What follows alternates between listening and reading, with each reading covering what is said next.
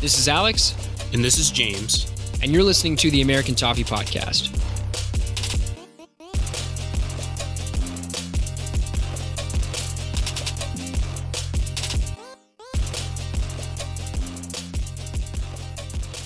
James, how has your week been thus far? Man, it's been a crazy busy week at work. We're still dealing with the aftermath of the holiday season, people doing returns and whatnot.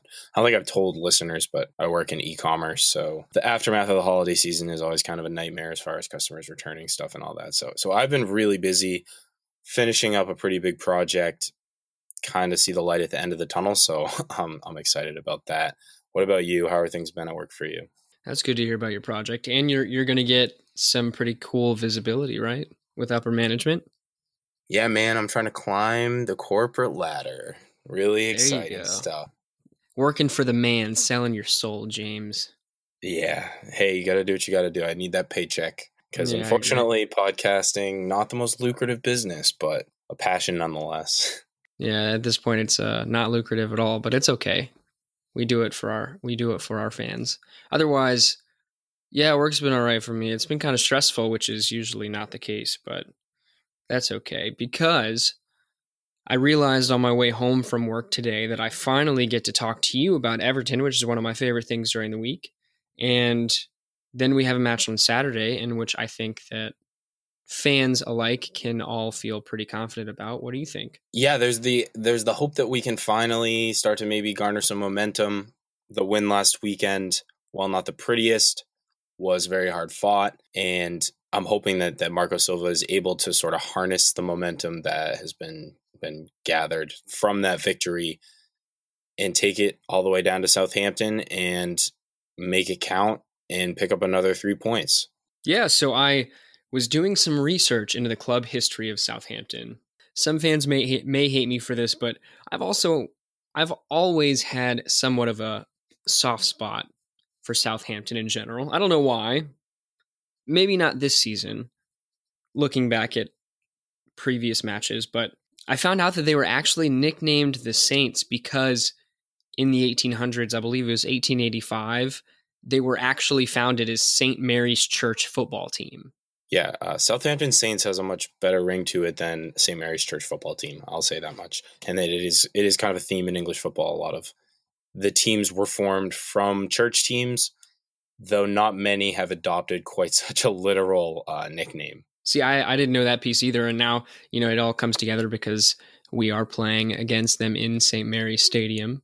In terms of club success throughout the years, they have won the FA Cup once in 1976. Otherwise, their biggest accomplishment was coming runner-up in the first division, and that was a good while ago. Yeah, so not the most amount of history, but nonetheless, they have had some very good players come through their ranks, including one of our current players, their youngest player to ever put on a shirt for Southampton, being Theo Walcott at less than 16 and a half years old, which is a remarkable accomplishment. Certainly a prodigy for them, known by some as Liverpool's feeder club, due to the amount of players that were bought off of them. And they've had a really good youth academy over the course of the last couple decades, and it seems like that may not be the case as much anymore. They haven't had quite the amount of prolific youngsters come through their ranks. And I know that that's an area of concern for many fans because that was one of their biggest areas of pride, was their ability to produce good talent from their academy. Hopefully for their sake, they can sort of revamp that and have that come through again, because they need something to root for. And it has been a pretty rough season for them going on so far, and they won't really be looking forward to playing Everton, considering our record against them all time is 43, 20, and 26. So they haven't had the greatest time against the Toffees. Their biggest loss ever, tied. They'd lost 8-0 twice. One of them was to us. Yeah, I feel pretty confident. You stole the words right out of my mouth when you're talking about their youth academy and Liverpool's feeder club. We prefer to use Barcelona. Liverpool can have Southampton as far as I'm concerned. In terms of the record, it makes me feel pretty good. Although this season, we've beat them once in the league 2-1, and then we lost to them on penalties, I believe, in the League Cup. So not quite definitive. They were playing pretty poorly, but now they've got Ralph Hasenhüttl, the man from Leipzig. He's been at the club for less than, I think, 6 weeks or so. He came in early December, but he's got some pretty good wins out of him. He beat Arsenal. They just beat Leicester City last weekend, and they were down to 10 men at halftime. Yeah, they've had, the new manager boost is a well-known phenomenon, and they've certainly benefited from that over the last several games. However, the other day they did crash out of the FA Cup to Frank Lampard's Derby County side in penalties. And so perhaps that new manager bounce is starting to wear off, and that's where we come in, looking to again capitalize on our win against Bournemouth last weekend and hopefully send them back towards the bottom of the table where they belong. No, but we know that they are not nearly the quality of us on paper, and there's really no reason why we shouldn't be able to pick up 3 points from this game, in my opinion. I think your opinion matches my opinion. Now, before we move on to our prospective lineups, just one more fun fact. If everyone looks back to last season, Lookman actually played under Ralph Hasenhüttl, in which he obviously was able to get the best out of Lookman. Yeah, and there were actually some rumors swirling around that perhaps Hasenhüttl wanted to make Ademola Lookman kind of his marquee signing in the January transfer window. Of course, after his efforts to get him over to Germany on loan, and then his diligence and determination to bring him over on a permanent deal, you know that he's a big fan of Ademola Lookman. It'll be interesting when I think more than likely Ademola Lookman lines up against his side. He's going to have something to prove. He's going to want to perform against his former manager, and those things. I'm very much looking forward to seeing how things play out. So, James, speaking of Lookman, talking about the possibility for him to start, what would your ideal lineup be at St. Mary's Stadium on Saturday? Well, you have to continue with Jordan Pickford. I think he's starting to work through some of the problems, the concerning trends maybe that we're seeing over the month of December. Last game, I thought he played quite well, looking aggressive coming out of net. So, of course, goes without saying we're not going to play Stecklenburg. And then I think Seamus Coleman did enough last game to keep his spot as well. I'm of the belief that we have to keep the partnership of Michael Keating, Kurt Zouma together. They've been our most solid defensive partnership. Nothing against Yerry Mina. I just think that at the moment, the relationship between Michael Keating and Kurt Zouma seems to be working, and there's no real reason that we need to rotate unless one of them is fatigued or picks up a knock or something like that. I think you have to keep it. And then, of course, Luca Dean, probably our signing of the season at this point, has to play. He'll be back and terrorizing the right side of Southampton. What do you think about the midfield? So I'm going to agree with your defense. In terms of the midfield, I'm going to go with the general Ghana and Gomez pairing, but I'm going to switch it up this week. And I'm going to call for Bernard at the attacking midfield kind of floating role. That's because we saw Sigurdsson actually really off color last weekend, I think. Furthermore, Calvert-Lewin comes on, scores a goal. We'll get into the forwards, but I think give Bernard the chance to start at the attacking midfield role, see how it works out, and let Sigurdsson continue or actually fight for his place. What about you? I think we mentioned talking about potentially Bernard filling in that number 10 role in our post-match of the Bournemouth game. And I think this might be a really good opportunity for us to experiment with that and give it a go. I thought Sigurdsson, though he had a horrific first half by his standards, the second half was a little bit better. You know that no matter what you do, he's going to have that work rate, that persistence, the ability to press and be aggressive in his physical presence, against the back line of Southampton. I think Sigurdsson will probably keep his place. And still, I think with Bernard up top, we do kind of lose some of the balance defensively. Bernard has a great work rate as well and does so many things well, but I just don't know if you can drop Sigurdsson off the back of one poor half when he's been one of our second leading goal scorer and one of our best players to get assists. And then you put Bernard centrally I think to using his creative abilities, that's the area he can really thrive, because we know that we want to be able to score from the wings, and he doesn't look like the type of player that's going to score. So it would just be kind of out of left field almost to see, maybe he's trying to keep his cards close to his chest. I don't know. I'm going to stick with the tried and true lineup as far as midfield goes of Ghana, Gomez, and Sigurdsson. Now, when we shift to talking about the front three, where do you see things playing out there?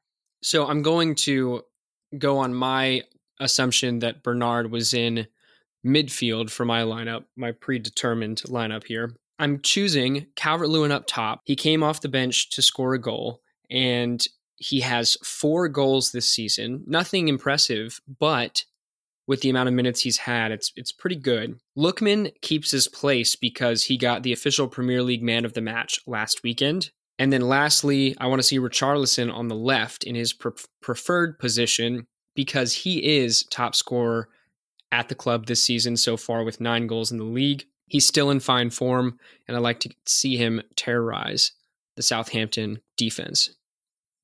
This is where it becomes tough, and really the area where we've had the most debate amongst fans about who should play. I'm going to say that we keep the front three of Bernard, Richarlison, and Ademola Lookman.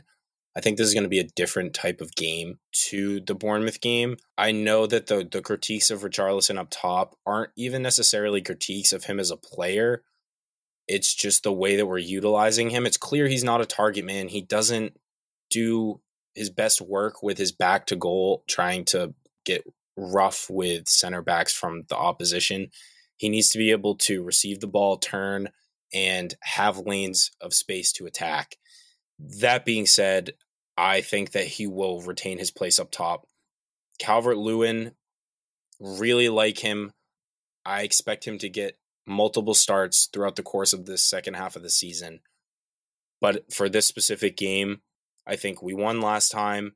Even if Richarlison isn't doing a ton on the ball, what he offers off the ball, that persistent threat of being able to get in behind on the counterattack, of being able to just, his presence alone is an asset for us.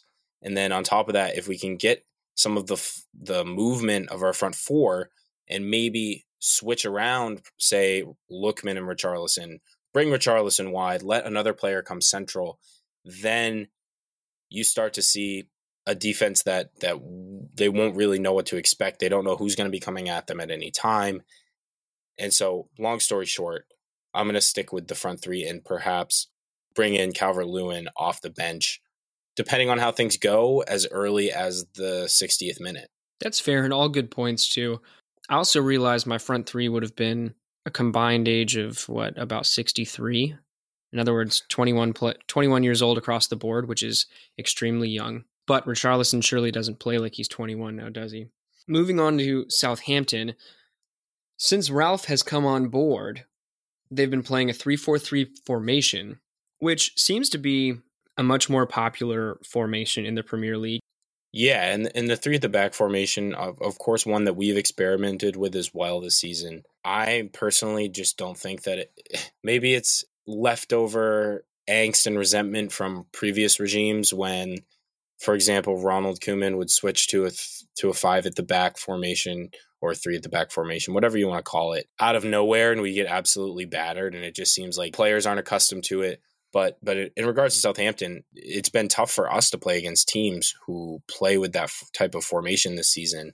It has. We've struggled pretty much all season against back threes, and I think that's because they really kind of bunker down, and with some of the younger players we have up front and then none of the strikers really being in form, it leads to less confidence being able to take the shot when it really matters, which has been our issue for a couple years, to be fair. Now, I'm not going to try to predict the lineup for Southampton, but I would like to say that their 2 danger men are pretty, in my opinion, Nathan Redmond, who plays on the right-hand side. He has a ton of pace, and he's inconsistent like most wingers, but he's definitely a key figure for them. And then for me, James, a stat that I saw earlier today, James Ward-Prowse, he plays central midfield for Southampton. He's actually quite young too, came through their academy. He's making more key passes per 90-minute match than any other player in the league with 3.2. So obviously Southampton aren't finishing those chances that he's creating, but still two players on their day that can be fantastic. Yeah, and they, of course, also have Danny Ings cast off from the evil side across the park. And he can score a goal on his day as well. So we will have to be vigilant of the threat that Southampton pose. But they don't really, on paper, they just don't really intimidate you. They don't seem like the type of side that we really should or could lose to. I think just even looking at like Bournemouth last week, they have the type of players who have real quality, and you can tell from watching them that those types of players can score at any given time. I don't get the feeling that Southampton, being near the bottom of the table, really just in an all-out war trying not to get relegated, though those pressures have started to ease since the uptick in form since Hasenhüttl arrived. This is a team, got to beat them, need to win, but it is away.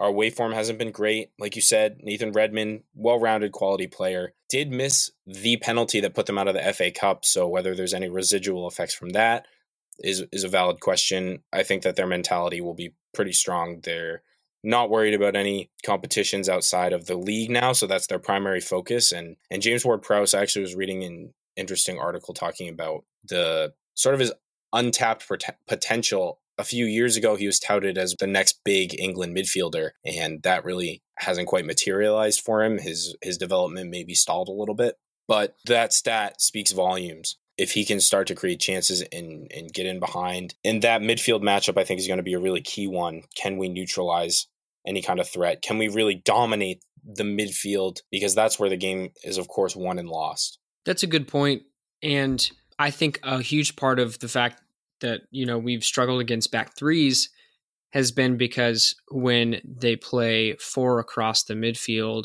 it kind of drowns out our central midfielders. And then furthermore, it kind of makes our wingbacks it stifles our wingbacks because it essentially closes the space for them to be able to get up and down as they please.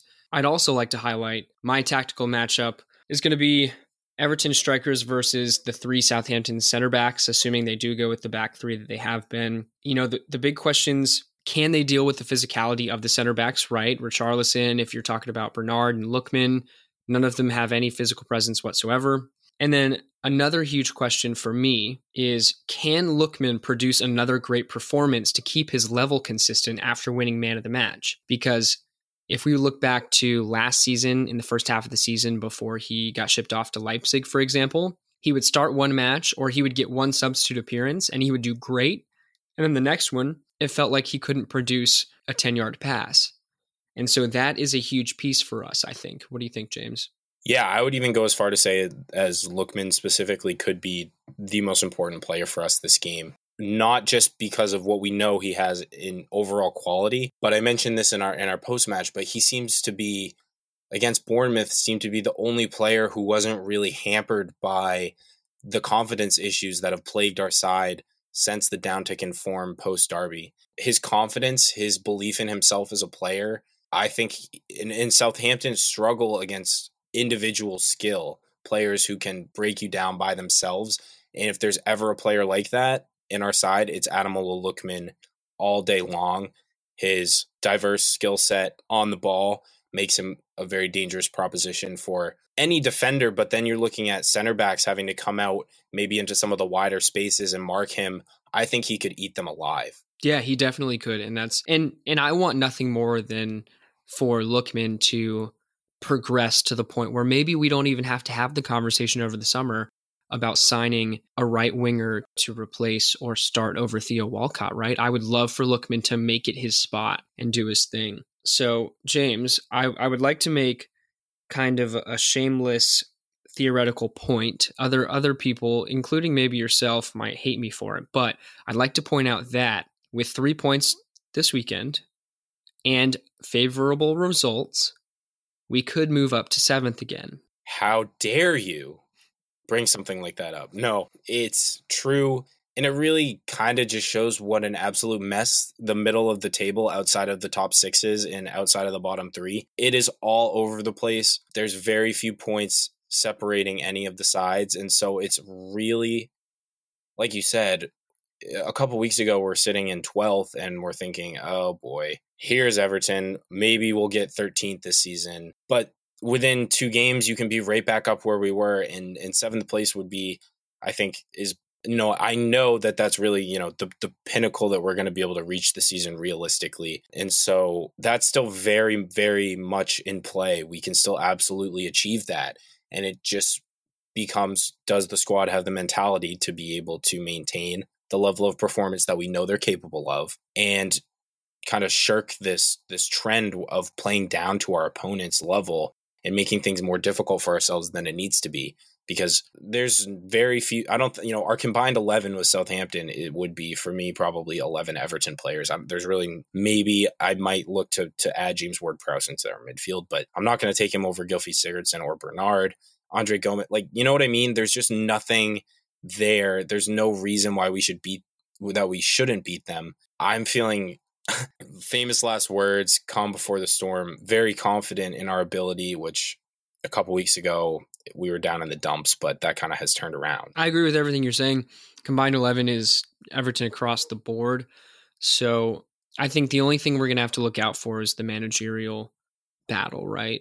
See what Ralph has. He's probably going to expect Lookman to start, and he knows how Lookman plays. Technical ability and some pretty silky smooth moves that Ademola can produce can't really be countered by some managerial prowess. But otherwise, I think we're in for a treat. So, James, as you said, famous last words, what do you think the scoreline is going to be? I hate doing this because the trend has been for our score predictions. We're on a good run of form. We predict a win. Everton disappoint massively and we look like fools. Or we're in a downturn of form. We still continue to hold out hope, predict a win, and things go wrong. There's nothing more Everton than believing in the team despite all evidence maybe to the contrary. And this time we actually do have some evidence that we're in a very favorable position against this Southampton side.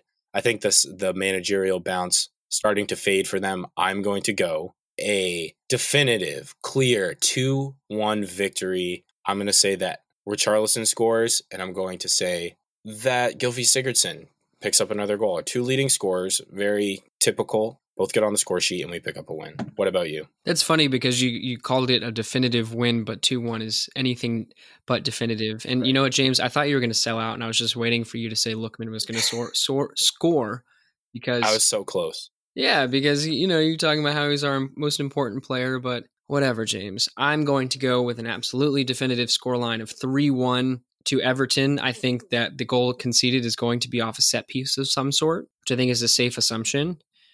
I'm not going to try to call the 3 goal scorers, but I have a sneaky suspicion Dominic Calvert-Lewin is going to be one of them, whether he starts or not. Yeah, I like it. We're 1 win and we're back to where we were before. All optimism here from the American Toffee Podcast. Thank you, everyone, for listening. We'll be back on Saturday after the match. I am expecting about a foot of snow to pour down in my area, so I'll be nice and snowed in with a blanket, rooting for Everton. Very much looking forward to it. Thanks for tuning in to the American Toffee Podcast. Be sure to follow us on Twitter at USA Toffee Pod to stay up to date on the latest episode releases and Everton news. And we'll see you guys next time.